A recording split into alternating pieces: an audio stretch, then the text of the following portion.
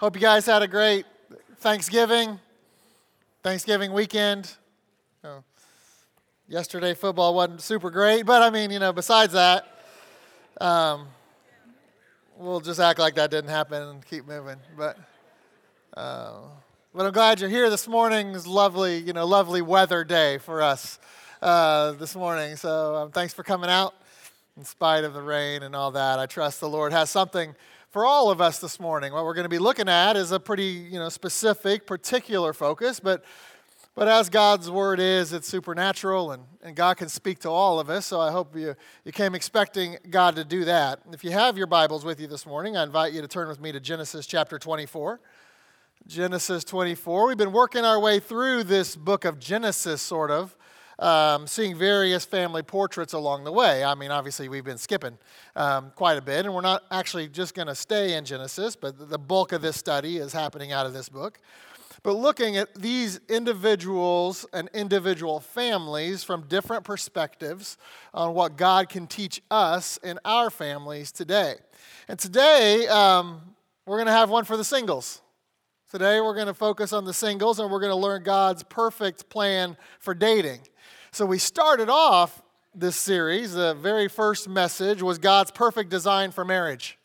So this is God's perfect plan for dating. So this is sort of the precursor, at least for us and for our culture. And so I want you to know, though, that again, I think we have something applicable to everybody today. Certainly our parents and our grandparents, I would like for you to pay particular attention because you need to be in a position to help your kids and to help your grandkids find the right person for them. You want them to marry well, I'm sure. And what we're going to go over today will help. So this family portrait that we're going to see is good relationship advice overall. But like I said, I do want to look at it from that specific angle of dating relationships this morning. Because in Genesis 24, we see the story of Abraham sending his servant off to find a wife for his son Isaac. And in that story, we see a picture of dating done right. Now, obviously in our culture, we don't have, culturally, we're not a culture of arranged marriages. So what we're going to see today is basically a story with Isaac and Rebekah of an arranged marriage, but the principles we're going to look at certainly do absolutely apply to our culture. And even though I say that, I kind of start there that, what we're going to look at today might be considered an arranged marriage. I do want you to know right here from the beginning that Rebekah absolutely had a choice.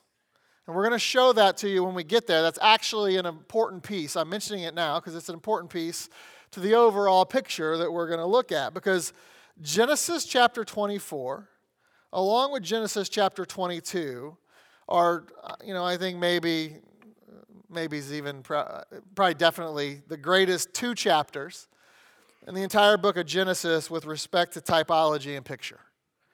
They are incredible. From Genesis chapter 22 to Genesis chapter 24, with the bookends being the main ones. Incredible in all that they represent.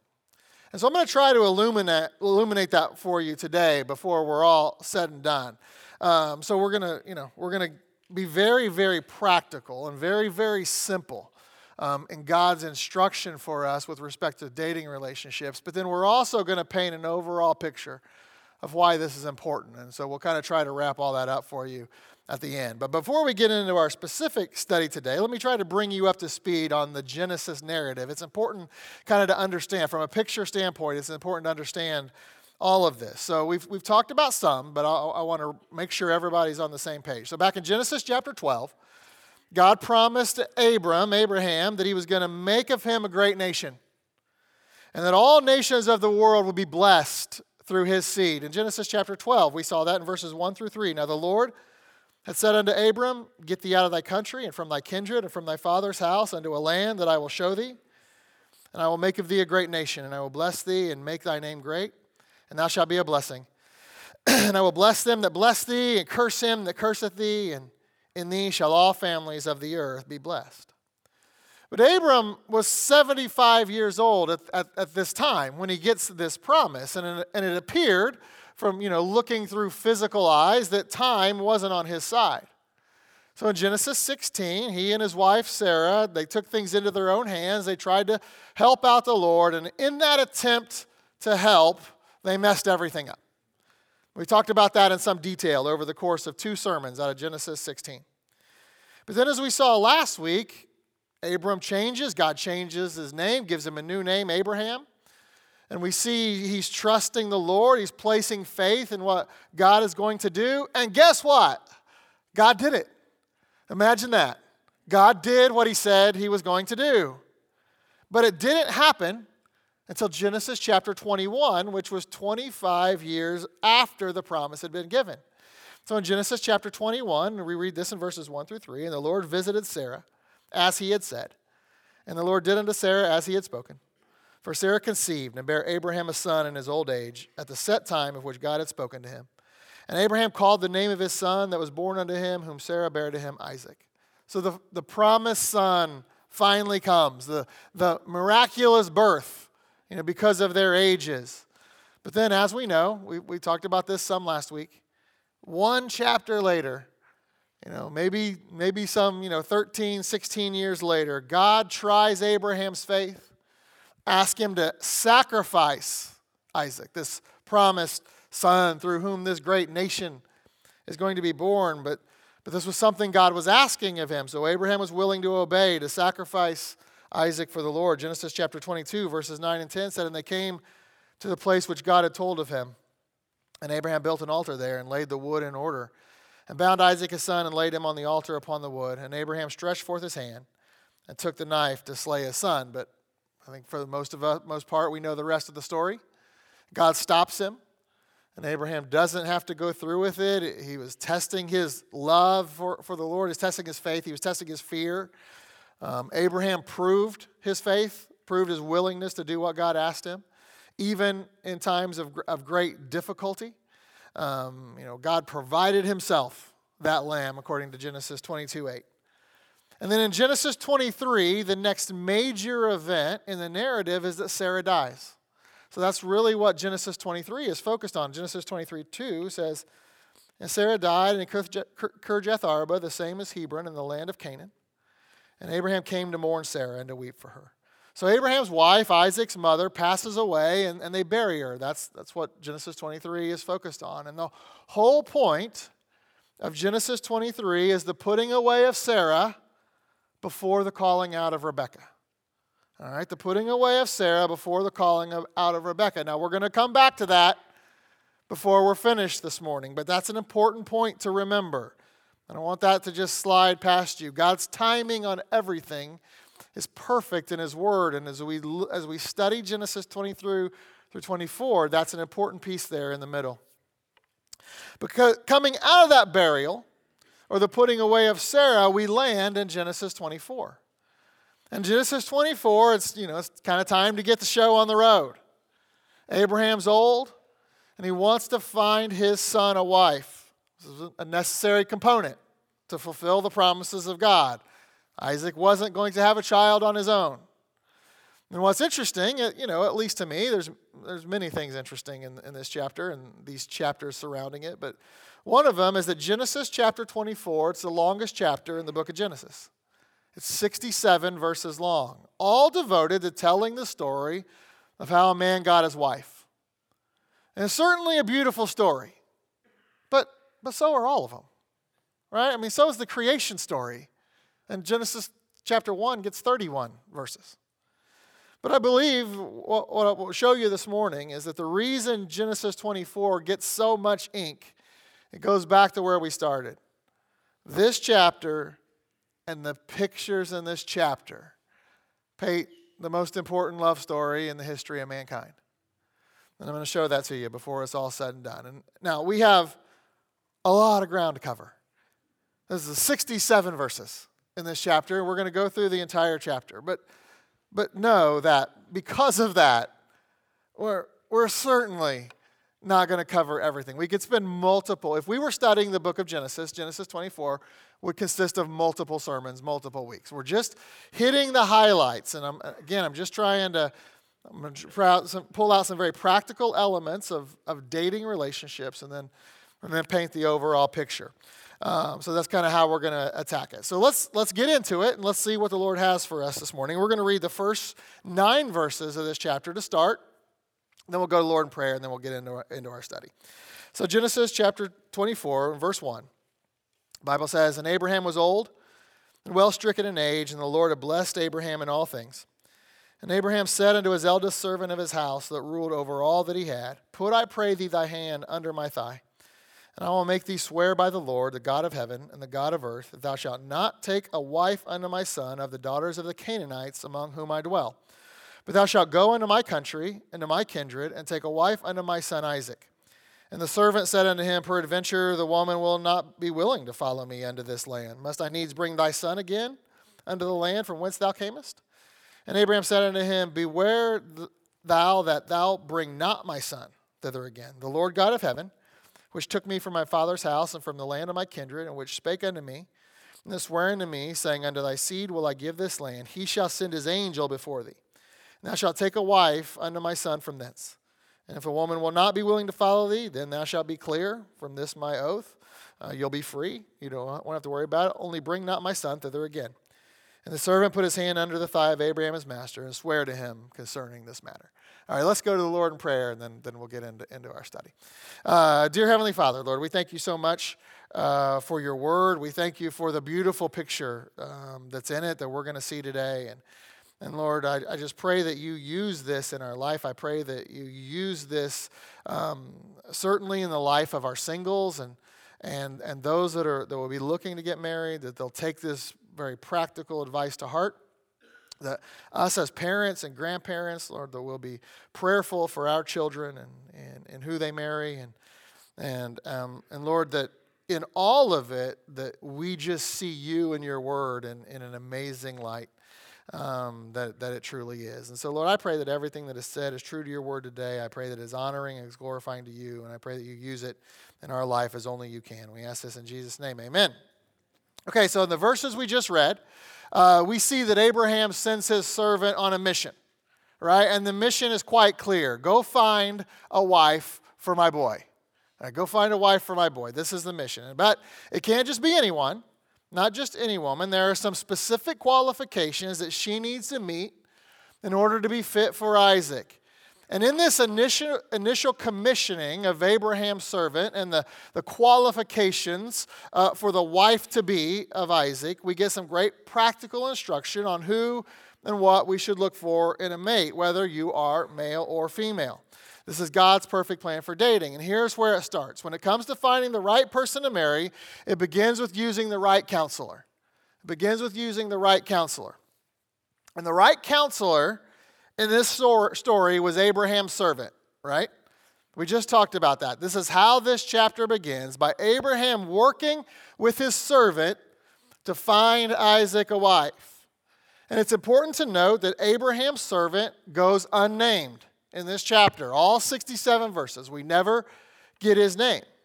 But in Genesis 15:2, his name is given. And his name is Eliezer. In Genesis 15:2, it says, And Abram said, Lord God, what wilt thou give me, seeing I go childless, and the steward of my house is this Eliezer of Damascus. And Eliezer was the steward of Abraham's house. He was his trusted servant. And the name Eliezer, it's a compound word. El means God. Ezer means aid or help. Right? So we have El equals God. Ezer means aid or help. And that gives us some insight as we begin to lay out the overall picture. Because what we learn from the very beginning of this story, and again, this is very important to where we're going, is that Eliezer is a picture of the Holy Spirit. Eliezer is a picture of the Holy Spirit. He is the helper God. He's the helper God. Romans 8:26 says, Likewise the Spirit also helpeth our infirmities, for we know not what we should pray for as we ought, but the Spirit itself maketh intercession for us with groanings which cannot be uttered. And this picture gets to why Eliezer goes unnamed in this chapter. God does not want us to miss it. He's the unnamed helper Jesus said it this way in John 16:13, howbeit when he, the Spirit of truth, is come, he will guide you into all truth, for he shall not speak of himself. But whatsoever he shall hear, that shall he speak, and he will show you things to come. You see, when the Holy Spirit is on God the Father's mission on behalf of the Son, he isn't going to speak of himself. He's all about the Son, pointing people to the Son, pointing Rebekah to Isaac. There's some foreshadowing in there. But Eleazar, he's a picture of the Holy Spirit, and when it comes to finding the right mate for you, the Holy Spirit needs to be your trusted counselor. You see, for major decisions like this, we can't trust ourselves. We need to trust the Lord. Proverbs 3, verses 5 and 6, a very popular verse, says, trust in the Lord with all thine heart, and lean not unto thine own understanding. In all thy ways acknowledge him, and he shall direct thy paths. It's exactly what Abraham was doing. He was trusting the Lord's provision of a wife for Isaac through Eleazar. Because back in verse 5, Eleazar says to Abraham, hey, what if I can't find one? What if I go there and nobody comes? Do I need to go back and get Isaac and take him and then he can pick one out? And Abraham tells him no. He's like, listen, he says down in verse 8, if that doesn't happen, you're clear from this oath. But he says in verse 7, listen, I'm trusting the Lord that it will. Because look at what he tells him. Genesis 24:7, the Lord God of heaven, which took me from my father's house, from the land of my kindred, and which spake unto me, and that sware unto me, saying, unto thy seed will I give this land. He shall send his angel before thee, and thou shalt take a wife unto my son from thence. Abraham made it very clear that he trusted that the Lord was going to provide. And listen, we can trust that too. We don't have to, and in fact, we should not manufacture something on our own, especially when it comes to something like a mate. Listen to what Proverbs 16:9 says. A man's heart deviseth his way, but the Lord directeth his steps. And this verse is very enlightening, specifically when it comes to dating, because there's this crazy little thing called love. And when it comes to love and infatuation and stomach butterflies and all of that, we tend to lead with our heart. And we think with our heart. Proverbs 23:7 talks about that. And from our heart, we come up with a plan. A man's heart deviseth his way. The problem is, we can't trust our heart. Our heart's wicked. Jeremiah 17 tells us that. Verse 9, the heart is deceitful above all things and desperately wicked. Who can know it? We certainly can't even know our own heart. It's the Lord that searcheth the heart's what verse 10 says. Only God knows. We can't know all that's going on in there, especially when we're love blind. So you need a counselor. And listen, in this book right here, you have 66 true counsels right here.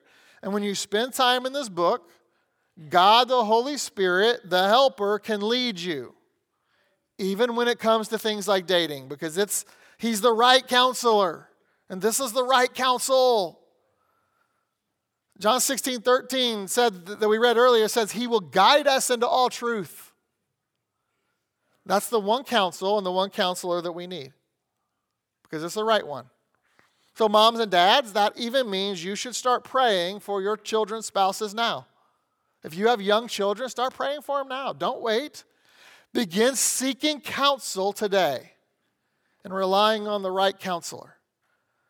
But then the second piece of God's perfect plan for dating includes understanding the right constraint. Again, these points are super simple. We're not going anywhere deep today until we get to the picture. But we need to understand the right constraint. This one's very simple, very quick, but very important.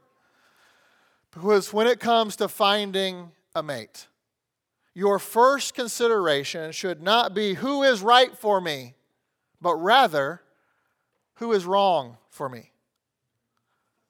Who am I constrained from dating? And we see this principle in verses 3 and 4 of Genesis chapter 24. And I will make thee swear by the Lord, the God of heaven and the God of earth, that thou shalt not take a wife unto my son of the daughters of the Canaanites, among whom I dwell. But thou shalt go into my country, into my kindred, and to take a wife unto my son Isaac. Abraham did not want Isaac to marry a Canaanite woman. And Genesis 24, obviously, for those of you that know anything about the Bible, Genesis 24 predates the law. But God kept this commandment in for the law and during the law. Deuteronomy chapter 7, verses 1 through 3 says, When the Lord thy God shall bring thee into the land, whither thou goest to possess it, and hath cast out many nations before thee, the Hittites, and the Girgashites, and the Amorites, and the Canaanites, and the Perizzites, and the Hivites, and the Jebusites, 7 nations greater and mightier than thou. And when the Lord thy God shall deliver them before thee, thou shalt smite them and utterly destroy them. Thou shalt make no covenant with them, nor show mercy unto them, neither shalt thou make marriages with them. Thy daughter thou shalt not give unto his son, nor his daughter shalt thou take unto thy wife. And verse 4 gives us the reason why. For they will turn away thy son from following me, that they may serve other gods. So will the anger of the Lord be kindled against you and destroy thee suddenly. God knows the danger of having an intimate relationship with someone that has a different view of God than you do. So we see this principle before the law. We see this principle during the law. And guess what? We see this principle after the law as well. This principle is found in the Pauline epistles and is therefore applicable to us in the church age. 2 Corinthians 6, verses 14 and 15. Be ye not unequally yoked together with unbelievers, for what fellowship hath righteousness with unrighteousness? And what communion hath light with darkness? And what concord hath Christ with Belial? Or what part hath he that believeth with an infidel? And in the New Testament economy, this is just Biblical Separation 101. This very clearly means that a saved person, someone who has accepted Jesus Christ as their Savior, should not get into an intimate, connected relationship with someone who is not saved. And there's broad applicability for this principle. You can apply it to business. You can apply it a lot of ways. But the obvious and most relevant example is dating and marriage. Listen, our marriage is to be the most intimate and connected relationship we have with another human. And by the way, if you're married and that last sentence does not describe your marriage, then shame on you. But that's another message. But when we're getting married and we're trying to determine, we're dating and trying to determine who it is that we should marry, we don't want to mess up the picture of marriage by joining Christ to a harlot. You see, God does give us a constraint. Don't date a lost person. So for all you singles out there, all of you, we got most of you here, right? Through the front areas here. This is where you need to start. Because if you do date a lost person, you're just asking for trouble. And I know some of you will come back and say, listen, but I know so-and-so, and that they started out that way, and they got married, and it all worked out for them. And so you all might have an example of someone that did this wrong, and it worked out. Well, praise the Lord. But that's just an example of God's grace. You're to do right. Don't abuse God's grace and expect it to work out for you. No, instead, just obey the Bible. The Bible is clear. So that's the constraint. That's what we're not to look for. But next, we now need to turn to what we are to look for. Because unfortunately, just because someone is saved, that doesn't automatically qualify them as a worthy mate. There is a little bit more that you should be looking for. So next, let's look at the right candidate. Let's look at the right candidate. And when it comes to the right candidate, I'm going to give you the spiritual qualities to look for. All right? So if you want to set any physical qualifications, that's between you and the Lord. I'm not walking into that area with you. I'm going to give you the spiritual qualifications, and there are a couple that you need to look for. And back in Genesis 24, we see the right candidate appear very soon after Eleazar sets off on his mission. So let's go back to our text and pick it up where we left off. So we'll pick it up in verse 10. And the servant took 10 camels of the camels of his master and departed. For all the goods of his master were in his hand. And he arose and went to Mesopotamia unto the city of Nahor. And he made his camels to kneel down without the city by a well of water at the time of evening, even the time that women go out to draw water. You see, Eleazar is a smart dude. If you're looking for a wife, you need to go where the ladies are. That's the first step. So let me give you a little pro tip here. Fellas, if all you're doing is gaming with your bros, I mean, good luck. But, I think you're going to struggle finding that special someone. So verse 12. And he said, O Lord God of my master Abraham, I pray thee, send me good speed this day, and show kindness unto my master Abraham. Behold, I stand here by the well of water, and the daughters of the men of the city come out to draw water, and let it come to pass that the damsel to whom I say, let down thy pitcher, I pray thee, that I may drink. And she shall say, drink, and I will give thy camels drink also. Let the same be she that thou hast appointed for thy servant Isaac. Thereby shall I know that thou hast showed kindness unto thy master. So we're beginning to see a picture of who the right candidate is. It's someone who's willing to give water, and someone that's even willing to go over and above what's asked of her. Let's keep going. Verse 15. And it came to pass, before he had done speaking, that behold, Rebekah came out, who was born to Bethuel, son of Milcah, the wife of Nahor, Abraham's brother, with her pitcher upon her shoulder. The damsel was very fair to look upon, a virgin, neither had any man known her. And she went down to the well and filled her pitcher and came up. And the servant ran to meet her and said, let me, I pray thee, drink a little water of thy pitcher. And she said, drink, my lord. And she hasted and let down her pitcher upon her hand and gave him drink. And when she had done giving him drink, she said, I will draw water out for thy camels also until they are done drinking. And you got to consider, so camels could travel, camels can travel long distances without drinking. But when they are done with that travel and they need water, they drink a lot. And there were 10 of them. So this is a lot of water to get till they were done drinking. Now, verse 20. And she hasted and emptied her pitcher into the trough and ran again into the well to draw water and drew for all his camels. And the man wondering at her held his presence to wit whether the Lord had made his journey prosperous or not. Okay, so here she is. And she's the right candidate. There are a couple qualifications that we see with her that make her the right candidate. Listen, I'm going to be very simplistic, and I'm not going to try to overcomplicate this. I just want to give you kind of the picture from the Bible. First of all, she did exactly what Eleazar prayed for. She gave out water to him and his camels. And then the second characteristic we see of her is that she was a virgin, that she knew not man, and that gives us the definition of virgin. It's not just a young woman. Okay, so here's the picture we see of the right candidate. It's someone who loves the Word of God. Let me give it to you in that sentence. It's someone who loves the Word of God. Because, again, I'm giving you spiritual qualifications here. Because water in the Bible is a picture of God's Word. We've talked about that many times.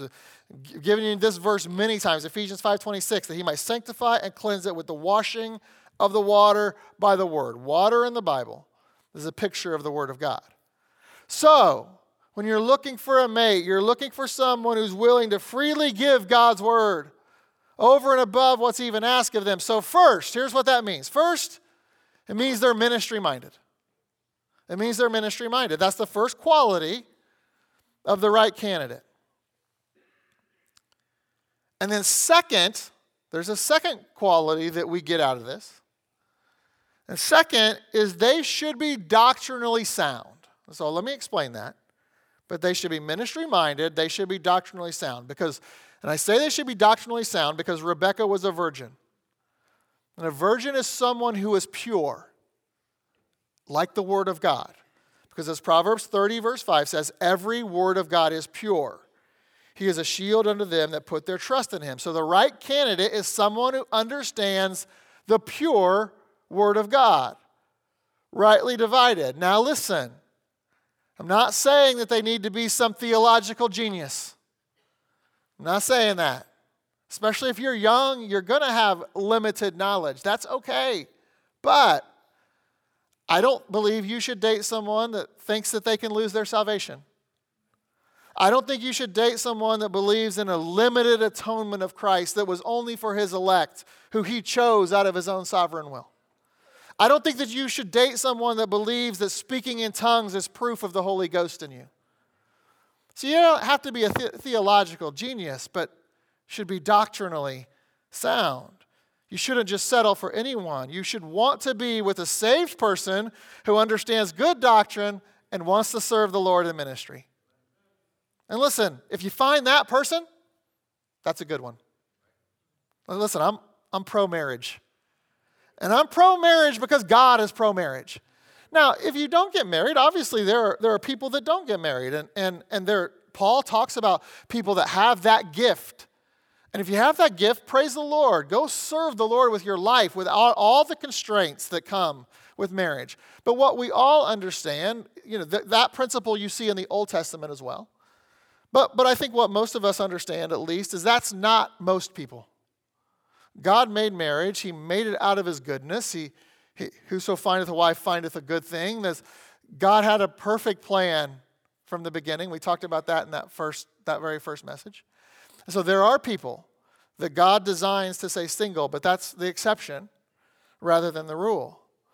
So unless you think you're that person, man, it's okay. Don't let someone tell you that it's not good it's a bad thing that you want to get married. No, it's a good thing. Because God says it's good. God made it good. That's a natural desire for most of us. So if you're a young person in here and you desire to get married one day, well, praise the Lord. God's put that in you. So, but you need to make sure that you're focusing in on who that person should be. Don't just settle for anyone. Now, again, you want to be with a saved person, good doctrine, wants to serve the Lord. That's a good candidate. Now, you can put any other qualifications on there that you want. That's up to you. I'm just giving you the picture here in Genesis 24. And the truth is, I do think that sometimes we run the risk of trying to overcomplicate things and buy into this worldly philosophy of finding my soulmate, someone that's perfect for me. There's just one person that is perfect for me. And so we put together this long list of that perfect someone, that gal or guy that you read about in Hallmark cards and see in Hallmark movies, and they're romantic and handsome and beautiful, all of it. And they're the one and only. The only problem is they don't actually exist. That person isn't alive on this planet, let alone in Tuscarawas County. Your list just describes Jesus. And he's at the right hand of the Father. I'm sorry. I mean, we're all trying, but we're not all him. None of us are him. And by the way, if Jesus is the only person that qualifies on your list, do you think you're a good candidate for him? Like, have you compared yourself to that list? I mean, let's say you find someone even close, someone that meets most of your qualifications. You wouldn't be good enough for them. Maybe you should keep looking. But hear what I'm saying. I'm not telling you that you shouldn't have a list. No, a list is a good thing. Have a list. I have one for you. I think they should be saved. I think they should have solid doctrine. And I think they should want to serve the Lord in the ministry. Start there. Now listen, maybe you want to add some specifics to prove out those bigger points. So maybe in order to know that they understand good doctrine, your list may include that they've been discipled or they're being discipled. Good. And to prove out that they're ministry-minded, your list may include that they actually attend church and they attend life group and they're involved in ministry activities. Well, good. But those big points are the important ones. That's what you need to nail down. And if we fall into this worldly concept of just there's this special someone soulmate, and I'm not even against this concept of soulmate. I mean, doctrinally I am. That's a whole different argument, discussion I don't want to get down. But from a practical standpoint, the way we would define it. But God does that. If you try to do that and you try to find that one, good luck. You're never going to find that person. There's always going to be something, and there's going to be problems. God has to be the one that knits your heart based around a common mission. That's how God does it. This is how he puts it together. So again, you can add whatever you want, but those big points are the important ones that you need to nail down. Because at the end of the day, again, if you have the right mindset, understanding marriage is about the mission. We talked about that in that first message. God will take care of the knitting and bonding of your hearts. Listen, Jennifer is absolutely, undoubtedly my best friend. And I don't know how I could love her more. I don't know what I would do without her. But that is only because God has been faithful to us because we tried to keep the main thing all these years. Neither one of us are anything close to perfect. If you know us personally, you know that well. And we easily, very easily, could have ended up just another statistic if we had been selfish and followed the world designed for marriage. But God has done something, I believe, very special in our relationship because in the midst of all of our failures, in the midst of all of our selfishness at times, we've remained ministry-minded in that relationship. And we've made the mission the focus. And God's knitted our hearts because of it in a way that I can't even explain. So we see the right candidate. Hey, we see the right candidate, but how do you find that person? Well, to find that person, you need to take the right course. You need to be on the right course. You see, there's a biblical path to finding that special someone. And it starts where Eleazar started in verse 12, and that is very simply with prayer. Genesis 24:12. And he, Eleazar, said, "O Lord God of my master Abraham, I pray thee, send me good speed this day and show kindness unto my master Abraham." So listen, if you guys are looking for a mate, start by praying. Start by praying for it. God knows what you need. If you're going to get God's best for your life, you can't just go out and pick for yourself based on what you think is best. No, you need to ask the Lord. And then you listen when that right counselor starts talking to you through this book. And then you need to be the person we just described above. Because praying alone isn't enough. You need to pray in faith. And praying in faith is not just throwing words up to God and believing that he's going to answer them. That's not praying in faith.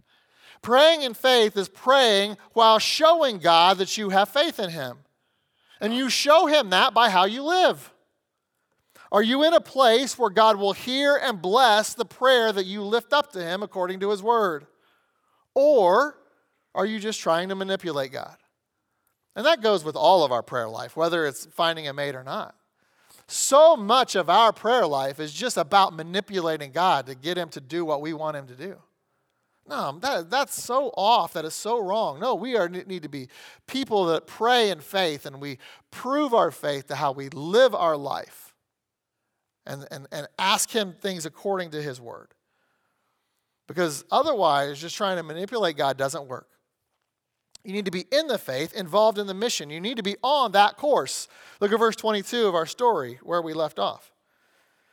And it came to pass, as the camels had done drinking, that the man took a golden earring of 1/2 shekel a weight and 2 bracelets for her hands of 10 shekels weight of gold, and says, "Whose daughter art thou? Tell me, I pray thee, is there room in thy father's house for us to lodge in?" She said unto him, "I am the daughter of Bethuel, the son of Milcah, which she bare unto Nahor."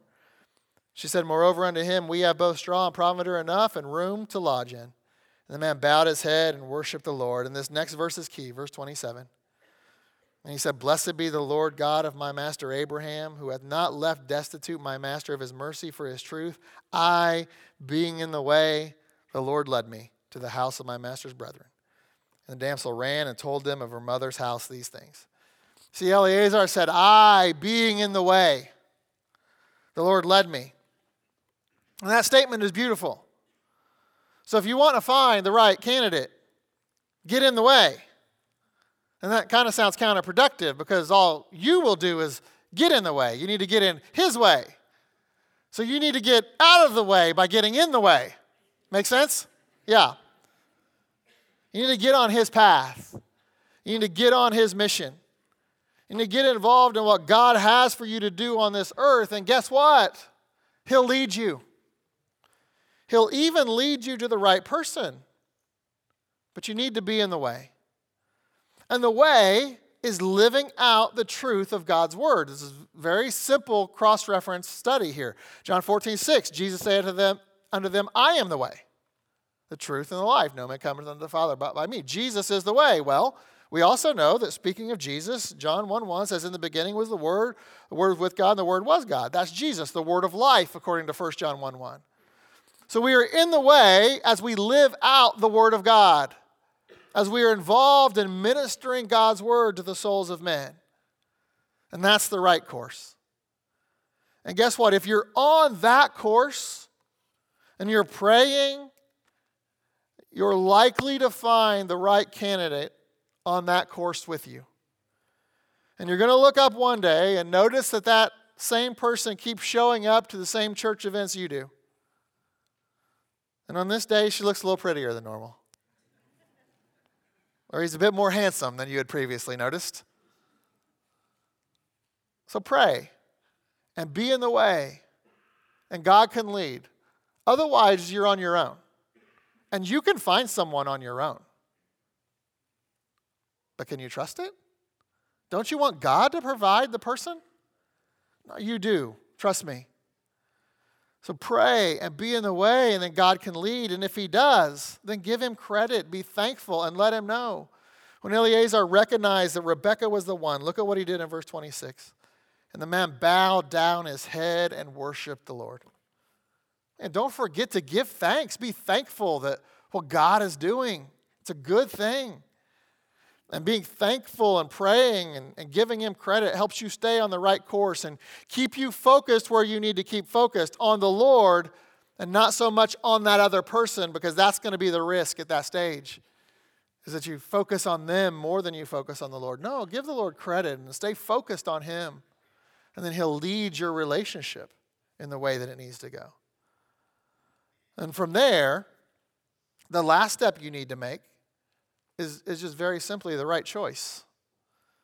And we're going to see the right choice all the way down, starting at verse 53. So what happens, we're going to skip verses 29 through 52, because what happens there is they just go back to Rebekah's family, and they offer Eleazar a meal. But before he eats, he recounts the full story for them. So there's a lot of repetition in verses 29 through 52 from what we already know.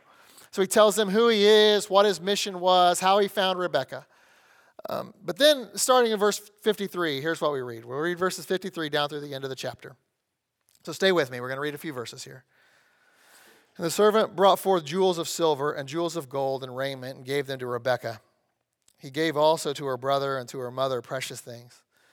And they did eat and drink, and he and the men that were with them, and tarried all night. And they rose up in the morning. And he said, send me away unto my master. And her brother and her mother said, let the damsel abide with us a few days, at the least 10. After that she shall go. And he, again Eleazar, said unto them, hinder me not, seeing the Lord hath prospered my way. Send me away that I may go to my master. Let's not wait. Let me go. And they said, we shall call the damsel and inquire at her mouth. Verse 58. They called Rebekah and said unto her, wilt thou go with this man? And she said, I will go. And they sent away Rebekah, their sister, and her nurse, and Abraham's servant and his men. And they blessed Rebekah and said unto her, thou art our sister, be thou the mother of thousands of millions. Let thy seed possess the gate of those which hate them. And Rebekah arose and her damsels, and they rode upon the camels and followed the man. And the servant took Rebekah and went his way. And Isaac came from the way unto the well of Leharai, for he dwelt in the south country. And Isaac went out to meditate in the field of the eventide. And he lifted up his eyes and saw, and behold, the camels were coming. And Rebekah lifted up her eyes. And when she saw Isaac, she lighted off the camel. For she had said unto the servant, what man is this that walketh in the field to meet us? And the servant had said, it is my master. Therefore she took a veil and covered herself. And the servant told Isaac all things that he had done. And Isaac brought her into his mother Sarah's tent and took Rebekah. She became his wife. And he loved her, and Isaac was comforted after his mother's death. And in the ending to this story, we see the right choice when it comes to dating and leading into marriage. And first of all, before we really get there, I mentioned in the introduction, but I want you to notice here that Rebekah did have a choice. It was an arranged marriage, but she could have said no, right? Her family asked her in verse 58, and they called Rebekah and said unto her, wilt thou go with this man? And she said, I will go. So she absolutely had a choice, and she made a choice. And once she made the choice to marry Isaac, she made the right choice to view marriage the way that God designed. And this is what I'm talking about in this point. Because what we see with Isaac and Rebekah was that she left her family and cleaved under her husband. You see, they understood the results of marriage. She followed him, and he didn't follow her. They understood the roles in marriage. And they experienced true intimacy that resulted in comfort as God designed. He designed marriage to be something good. We talked about that week 1 with the rewards of marriage. And so that's the right choice we should all make if as our dating relationship moves into marriage. And so for all you singles, you now have a path to guide you in dating. And if you meet the right person and decide to move into marriage, make the right choice, which is decide before you get married that you are going to live out your marriage according to the way that God designed. And if you just do that, you'll be saved from many headaches down the road and heartaches. And that right there is God's perfect plan for dating. You need the right counselor. You need to understand the right constraint, who not to date. You need to understand the right candidate, who to date. And you'll find that person as you find yourself on the right course. And when it comes to taking a dating relationship to the next level, you need to then make the right choice to do things God's way in the marriage relationship. And God lays this out for us in this way because it points us to something so much bigger than us and so much bigger than a dating picture, so much bigger than a dating relationship, so much bigger than even Isaac and Rebekah. You see, dating and ultimately marriage pictures the relationship that we have with Christ, right? Many of us know that in Ephesians chapter 5. Verses 31 through 33 says, for this cause shall a man leave his father and mother and shall be joined unto his wife, and they two shall be one flesh. This is a great mystery, but I speak concerning Christ and the church. Nevertheless, let every one of you in particular so love his wife even as himself, and the wife see that she reverence her husband. And what we see in Genesis chapter 24 lays all of that out for us beautifully.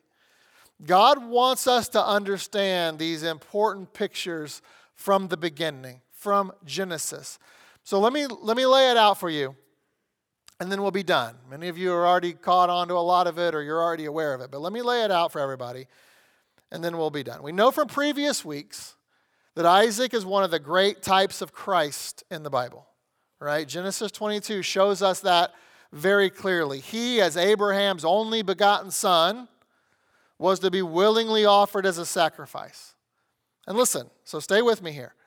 Because of that request from God, Isaac was dead to his father for 3 days.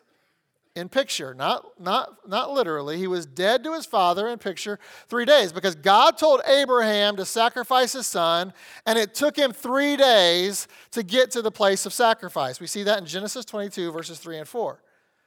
And Abraham rose up early in the morning and sat on his ass and took 2 of his young men with him and Isaac his son and clave the wood for the burnt offering and rose up and went unto the place of which God had told him. Then on the 3rd day, Abraham lifted up his eyes and saw the place afar off. Right? He told him that his son was dead. So in his mind, for 3 days, he has a dead son. But he didn't have to die. So in picture, he was resurrected. We have a picture in Genesis 22 of the death, burial, and resurrection of Jesus because God didn't make Abraham go through with it. Instead, he provided himself that lamb in Genesis 22:8. So in this story, if Isaac is a picture of Christ, who's Abraham a picture of? God the Father, of course. So we have Isaac as Christ. We have Abraham as God the Father. We already seen who the picture of the Holy Spirit is. That's Eleazar. And Eleazar, the Holy Spirit, was tasked with finding a bride for Isaac. And he took part of his master's inheritance to give to the bride-to-be as an earnest or a down payment of all that was to come in the future. So who does Rebekah picture? The church. She pictures us. She was a Gentile bride, and we don't even have time. This is where we're just skimming over the surface. We don't have time to cover this, but don't miss things in your own study, like things like found in verse 10 with 10 camels, and 10 is the number of the Gentiles. You see the number 10 about 4 times in this passage. You can run all that study on your own. But what else do we see with Rebekah? She was a virgin, a spouse to one husband, exactly as we are to be. 2 Corinthians 11:2 says, "For I am jealous over you with a godly jealousy, for I have espoused you to one husband, that I may present you as a chaste virgin to Christ." And she had room for him. She had room for Eleazar in her house. And she willingly chose Isaac when Eleazar came calling. Just as each and every single one of us have to do. It is the Holy Spirit's mission to find us. It is the Holy Spirit's mission to convict us of our sin and point us to Christ. But it's completely up to us on whether we accept his offer and make room in our hearts for Christ or not. Wilt thou go with this man? We're not forced into that decision. And Rebekah believes on him and accepts Isaac in faith because she's never seen him. But she receives him. And once Rebekah receives him, she's adorned in jewels. Remember Genesis 24:53, and the servant brought forth jewels of silver and jewels of gold and raiment and gave them to Rebekah, the same jewels that Christ longs to give us at the judgment seat of Christ. And then in verse 64, when she lifted up her eyes and finally saw her bridegroom in eventide, she lighted off her camel. She got off to meet him. And listen, in this dispensation, we look unto Jesus through the eyes of faith. But there is coming a day where our faith will be sight. And there's going to be a day in the eventide when the church age comes to an end and we lift up our eyes and the clouds will be rolled back as a scroll and the trump will resound and the Lord shall descend and we shall be with him forevermore.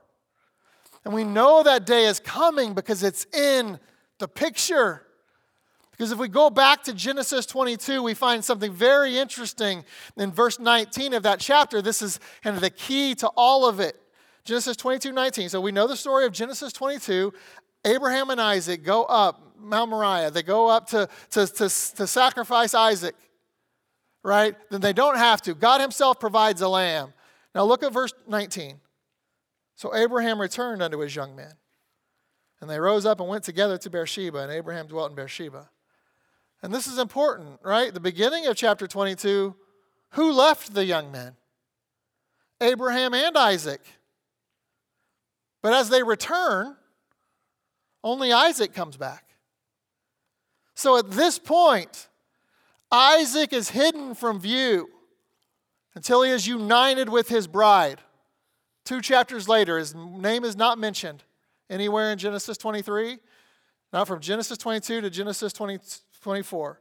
So in Genesis 22, we have the death, the death, burial, and resurrection, and Christ being hid from physical view upon his ascension.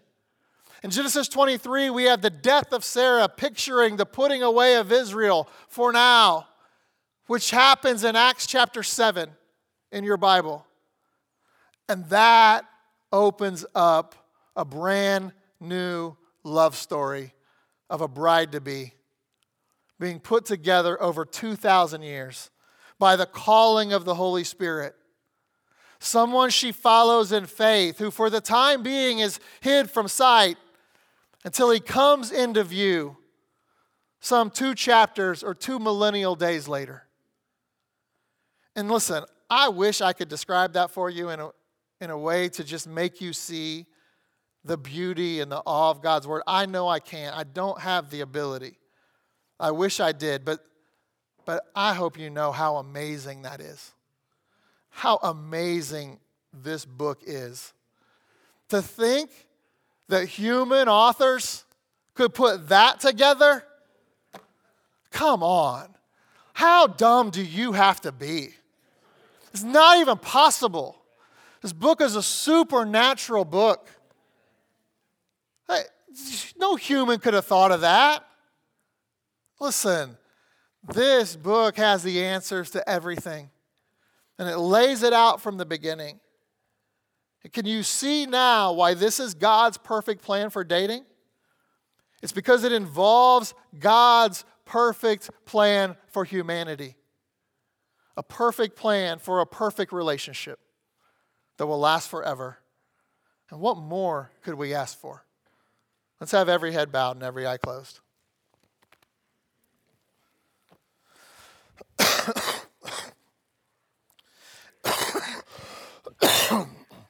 And as you're settling your hearts and just, closing things up again, man, I just want you to use the time and I know today was a different type of message and it's very specific, and most of us in here aren't single or not looking to get married, whatever the case may be. But that doesn't change the beauty and the majesty of God's word and how it should rule over your life. Because of what it is, because who the author is. And so, man, for all you singles out there, man, listen, I'm praying for you. And I'm praying that you find the right person, because marriage is God's design. Marriage is God's design to fulfill the mission that he's given to all of us. It's not about us. It's not even about our human, selfish, fleshly desires and our happiness. It's about something so much better than that. And so I trust and I pray that you find the right person and that you put these principles that are biblical principles to use in your life. But for the rest of us, man, I just hope we see the majesty of God's word, that we pray for our kids, that we help them along the way, and that God will be glorified in their life and in their marriages and in our life and in our marriages and in this church. Lord, we love you. We're so thankful for, again, who you are. We're so thankful for your word. And Lord, I pray that your Holy Spirit, even now, does his work in our heart as only you can. And Lord, to just draw us into a closer relationship with you, more in awe of your word every single day. Lord, we love you. We thank you. We ask all this in Jesus' name. Amen.